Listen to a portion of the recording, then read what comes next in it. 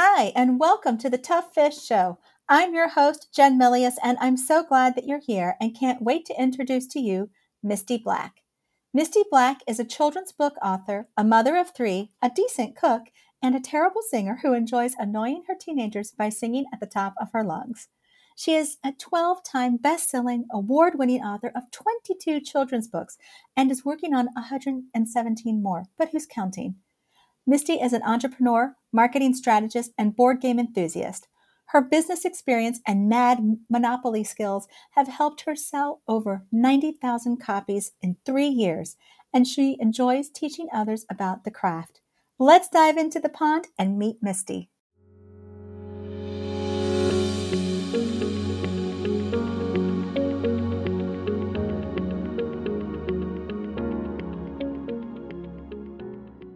Welcome to the Tough Fish Show. I am so excited to bring to you Misty Black. Misty, thank you so much for being on the show. Hi, everyone. I'm happy to be here. I'm so glad you are. And I would love for you to start with how did you get into writing? Well, it's kind of a long story. Well, maybe a shorter story because it didn't start out when I was a child like everybody else dreams of being an author, right? Mine started when I was a little bit older and I had kids of my own, and I would write stories. I would write children's stories, and then I would use illustrations of my kids pictures of my kids as the illustrations.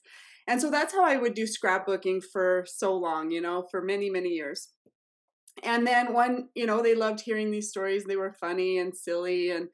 And then one day I was thinking, I'm going to try to get these published. I thought they were good. And so that's kind of how the idea of me being an author started, with the ideas of my own kids, the things that they did and said. Kids are so funny, and they say, their minds just work so much differently than ours. So they have just some funny ideas. And that's how I started wanting to write children's books. So, when you did start to get your first book underway, would you talk a little bit more about that process and what you did? Because, yes, you get the idea, yes, you start writing, but it starts to take shape and you do different things with it. So, would you kind of go into that some? Yeah, so my first few books, of course, I had no idea what I was doing. I didn't have a degree in literature. My degree is in finance, and I worked for many years in the corporate world. So, really, as far as children's book goes, I didn't really know what I was doing. So, yeah, I say my stories were good. Those stories I haven't published at all. Those were just my practice, my practice run. So when I did decide to write children's books, I dove in learning everything I could about children's books, going to seminars, webinars, courses, classes. I went to a week-long convention that was just children's books, and it was intense. It was grueling. I ended up taking, I think, 3 manuscripts you were supposed to take, and you beta read each other's, critiqued each other's.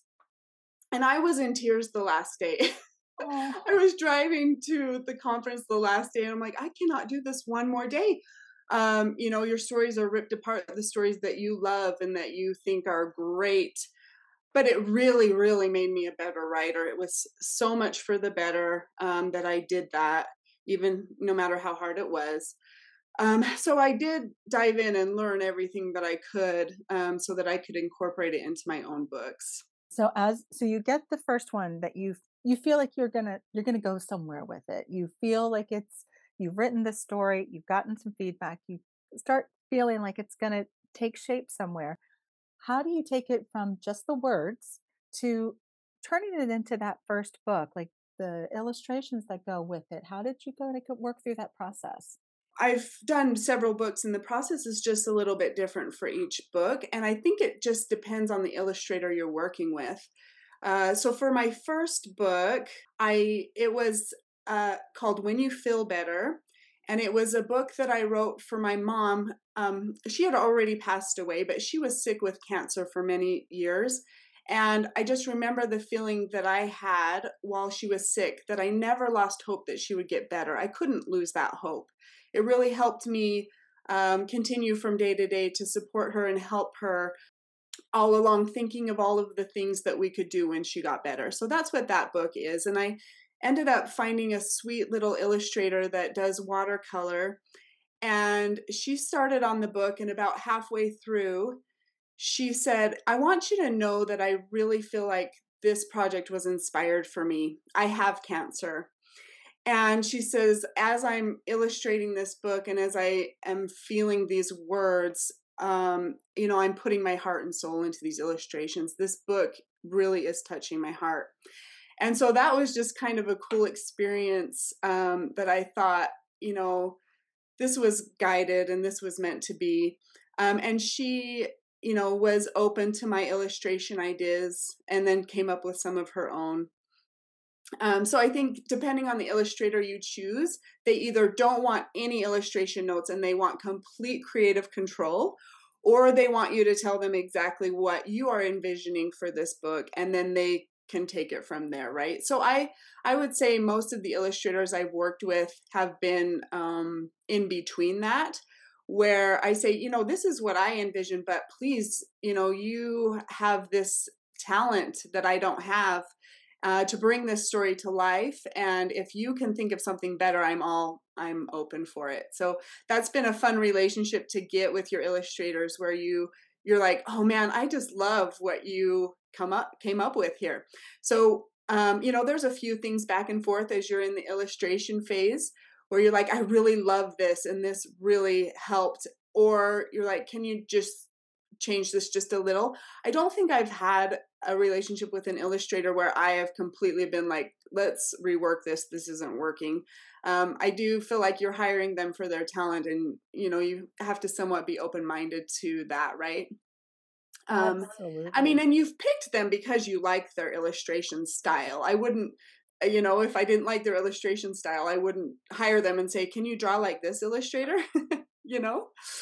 It's a fun process once you get to the illustration stage and you see the images not only sketched, but then in color and then, put together in a book. The whole process for me is magical. I love it. I absolutely love seeing a book that started out with an idea come to life and then be read by children all over the world. It is an amazing feeling. It's the greatest job in the world. I'm sure you agree. I love it. I love you said a few things in there that I absolutely really love how you said them. So first off, the way you describe the relationship with the illustrator, that's what I experienced with my own for my children's book. So I love that where I did have an idea, but you're right. I wanted to work with her because she had this talent. I don't have this. My stick men are great, but not for something like this. And Mine aren't even great. yeah, and I wanted it to have this feeling of habit of joy coming through of these personalities coming through that I just knew I didn't have that ability on my own with drawing, but this person did, and we worked together just like how you described. But what I love that you hit on was that there was a ripple effect. This book that you started was first just it was written, it was for children, and it was for you, and then you touched your illustrator, and you have no idea where that could go. And to your point, they've reached children. How many children have that has that impacted that you may or may not know of, or those families? I love the ripple effect that can happen with a book, with the power of a book and the written word like that. And then you also, when you talked about the different illustrators, what made you decide to have different illustrators for different books? I wanted a different illustrator per series. Mm, And the reason being is illustrations take a long time, right? And I have so many ideas in my head. And when I first started, I had several books going on at once because I had three main series at the beginning. And so I wanted at least the series to be the same illustrator. And then each series can be a different one if I chose. But, stories and their themes, they all, have a different art style in my mind. Like the whimsical, like the gift books that I have, When You Feel Better, Grandmas Are for Love, are more of a watercolor, gift type book that, I see the beauty in. But then my pumpkin friends are these little animals that are more of a digital design. So yeah, I just wanted to be able to work on multiple books at once. That was the main reason. So what I'm hearing is a few things. One, thinking of it as this business where you have these multiple pieces, so each book can kind of have its own feel, but yet you're also enabling more products to be able to be created Right, essentially, but you're right, also honoring the intentionality that you have for that series, where one series, to your point, Madeline and its book and its illustrations is a very different feeling than Pete the Cat or than Winnie the Pooh, but they all have their place and they're all beautiful just as they are. And I love how you described that because each illustration does do that. They add another dimension to that book, to that brand, really. So right. so how did you ensure when you're doing these different series with different illustrations, but bringing it back to the, if you will, a holistic brand that you have as an author, as a in a business, how do you go about that to make sure that they all stay, under that umbrella, relatively speaking? Oh, that's a tough question. I don't know that I've done that super well, other than the values that they each have are true to me as a Mhm. person, and my brand is me. So my website is Misty Black Author and .com, and I wouldn't publish anything I didn't believe in myself. So I think the whole underlying values that each book has is how I brand that together. But, my website and all of that has a different, branding, colors, fonts, everything else. I don't think necessarily has to match all my covers. Does that make sense? Yes, but that is showing the connectivity, the intentionality behind it. So you're doing it, and I love that you're doing it. That is awesome. Okay, I'm So doing it without knowing. No, I'm just kidding. but, sometimes we do kinda stumble into something like that. Yeah. So I know that you have won some awards, like the Purple Butterfly Awards. Would you talk about what that's like, and how did you discern when were the right awards to put your name in the hat for, and what that's like? Okay. So this goes back to the beginning, and we've kind of discussed this at the beginning. When I became an author, I knew I wanted it to be a business. And so I, read a bunch about that. And that, I don't know if you've heard of 20 books to 50K, but I was like, okay, well, if that's what it takes, I need to get out 20 books at least, right? So that was my goal at first.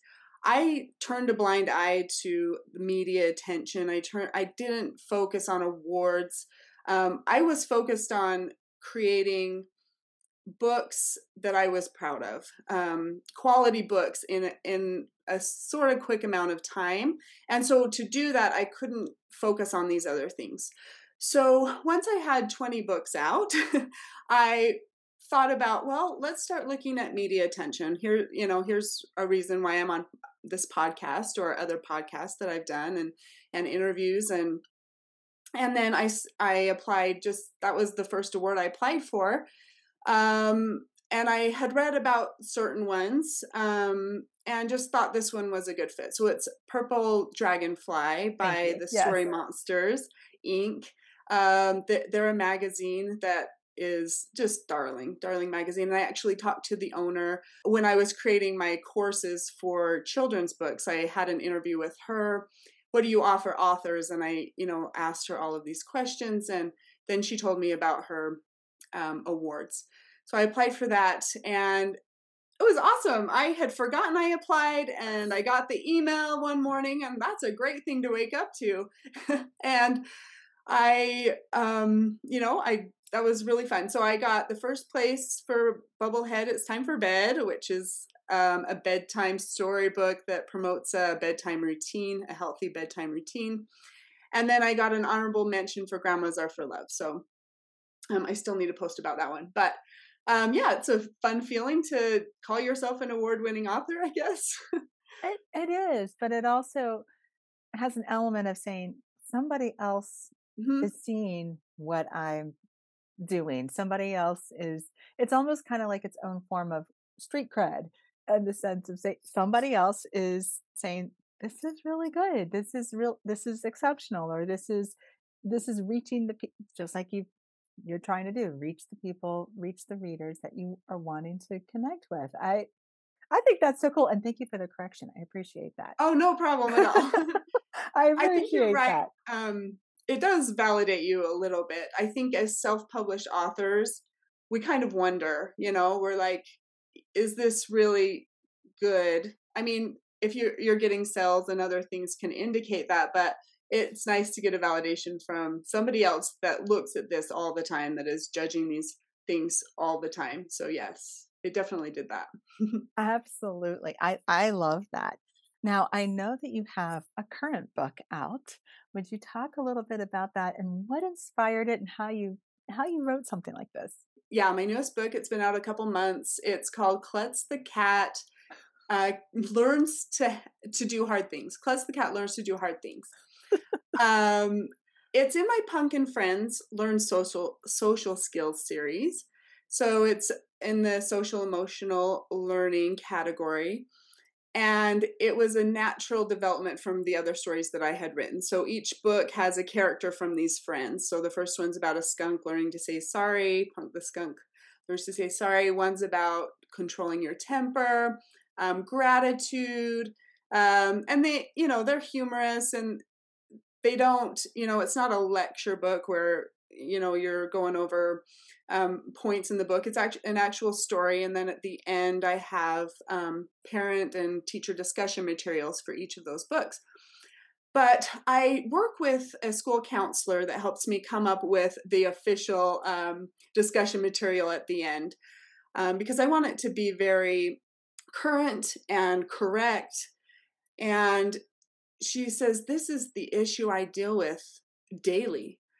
Children have such a hard time learning new things. They think it's too hard and they don't want to even try. They're scared of failure. They're scared of, not being able to accomplish the thing they want to do. And so I wanted to write a book about that. That it's okay to fail. Like that is a normal part of succeeding. It's a normal part of everyday life. And failure and success look different for everybody, and everybody's hard looks different. You have kids with learning disabilities or other kind of development disabilities, and their heart is different, and their success might be different. So I came up with a little motto that Klutz says to himself. He says, I don't know how to do this yet. And though it may be tough, I'll try my best to do it right. My best is good enough.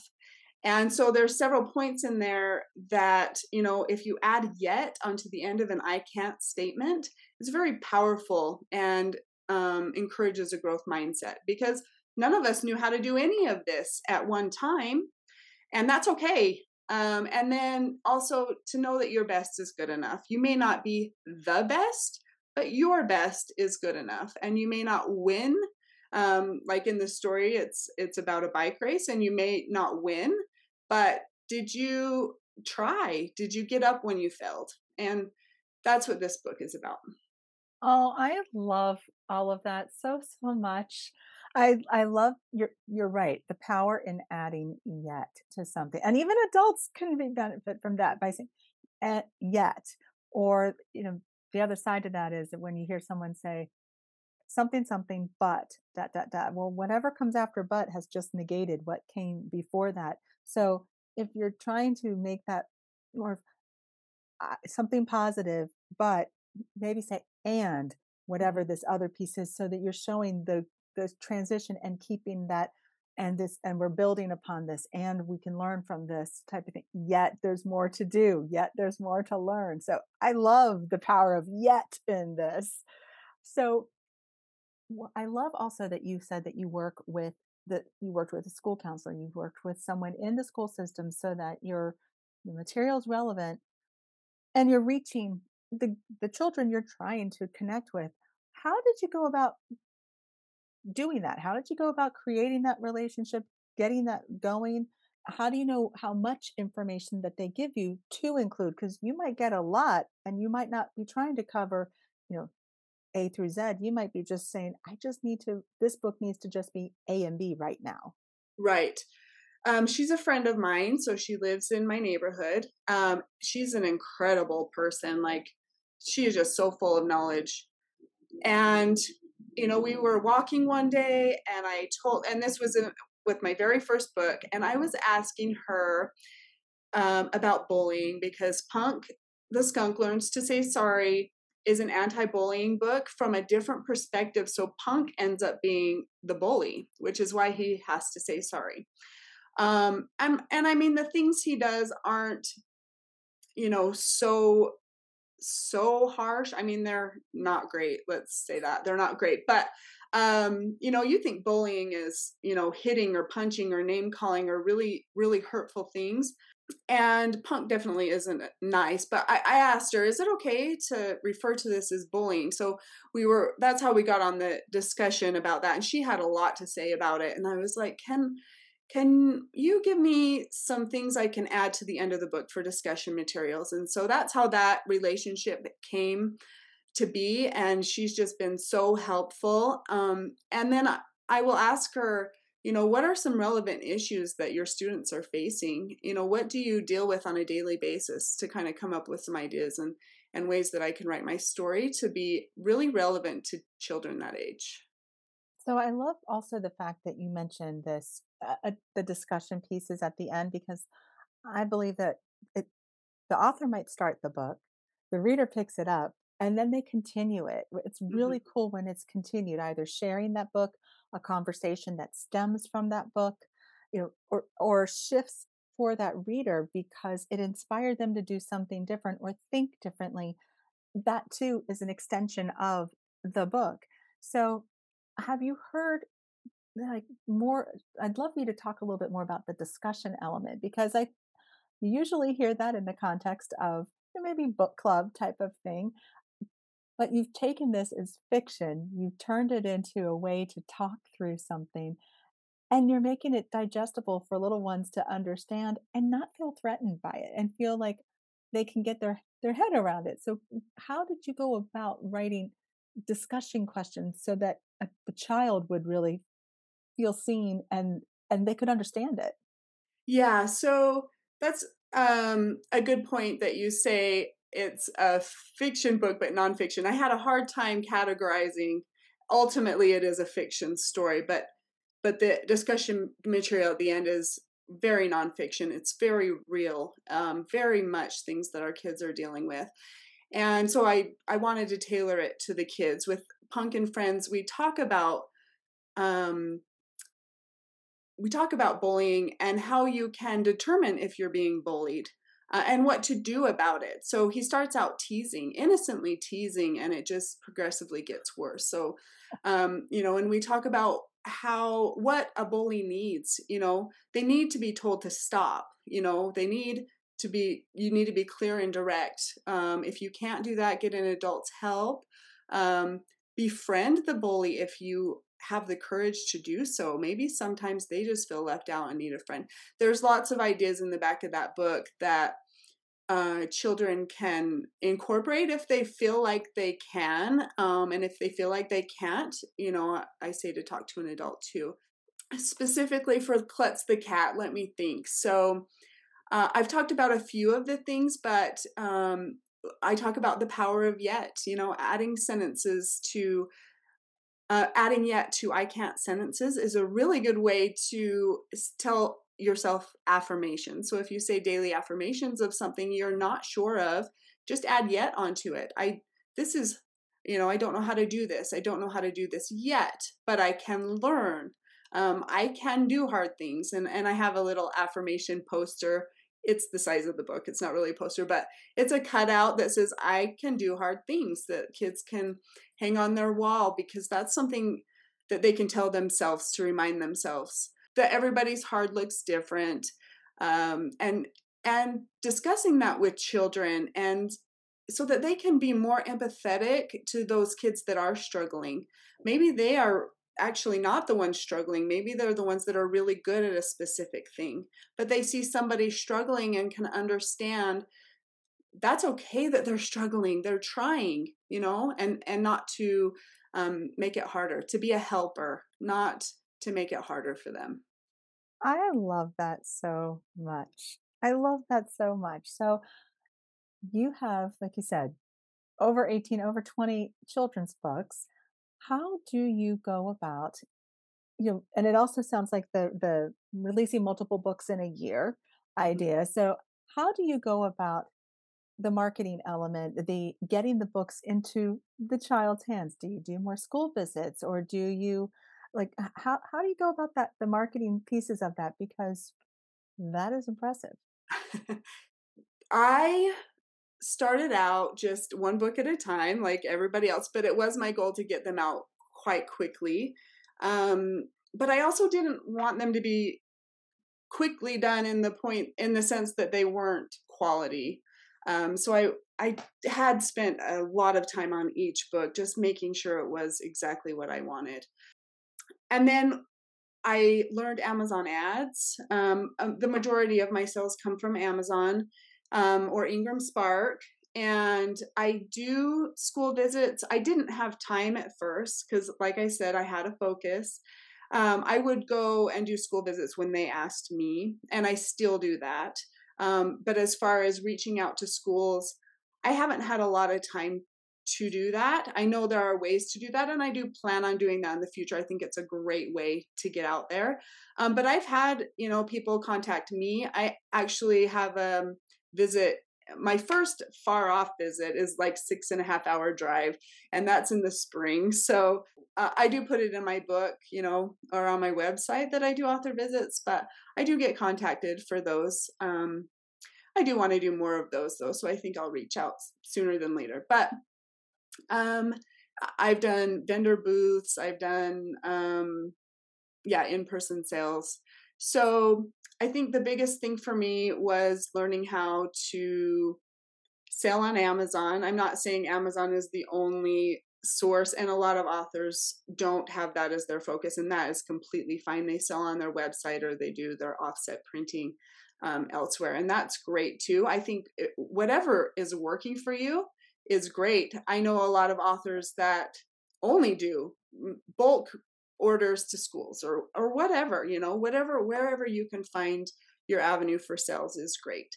I'm just surprised at the reach that I've gotten. I'm very humbled by it. I had a Romanian publisher reach out to me to publish one of my books, my Grandmas Are for Love book.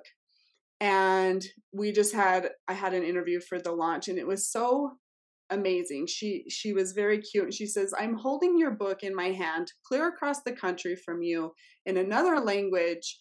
How does that make you feel?" And it was very humbling. And there were, lots of people in on the launch making comments in Romania that I couldn't understand. She translated them for me, and it was very humbling. I had no idea, that a little children's book could have such a far reach. It's such a cool experience to know that children all over the world are reading your story. Yeah, it is. I love that so, so much. Misty, this has been absolutely awesome. Where can people connect with you and where can they get your books? So I am on mistyblackauthor.com. At the top, there's a bar that says books. You can read about my books there. I'm on Instagram at Misty Black Author, Facebook at Misty Black Author, and I would love to connect. Come say hi, and yeah, I do offer. I have a course on writing children's books, and I have a course on getting your books published. It's a quite the process, as I'm sure you would agree. And if I had some help, I think it would have been really nice. I did have help. Don't get me wrong, I did have help, but to have a course that walks you through it step by step would have been awesome. So I created that. I love that you did because that is definitely something that you're right, that you can learn it and learn it in so many different ways, but to have something that is guiding you along the way, that it feels like somebody's truly holding your hand through a process, there's something to be said for that. So that's cool that you did that. Thank you so very much, Misty. This has been awesome. Thank you for having me. I feel like we could talk for hours. We're like instant friends. I love that. Thank you so much. Thank you. Bye bye.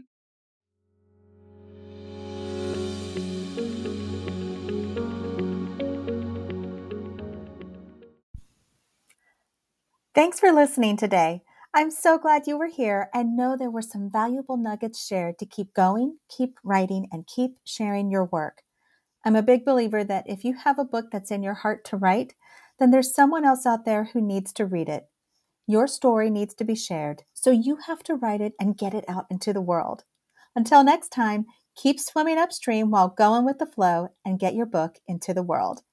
To learn more about Tough Fish and jump into the pond, visit jennifermilius.com/toughfish.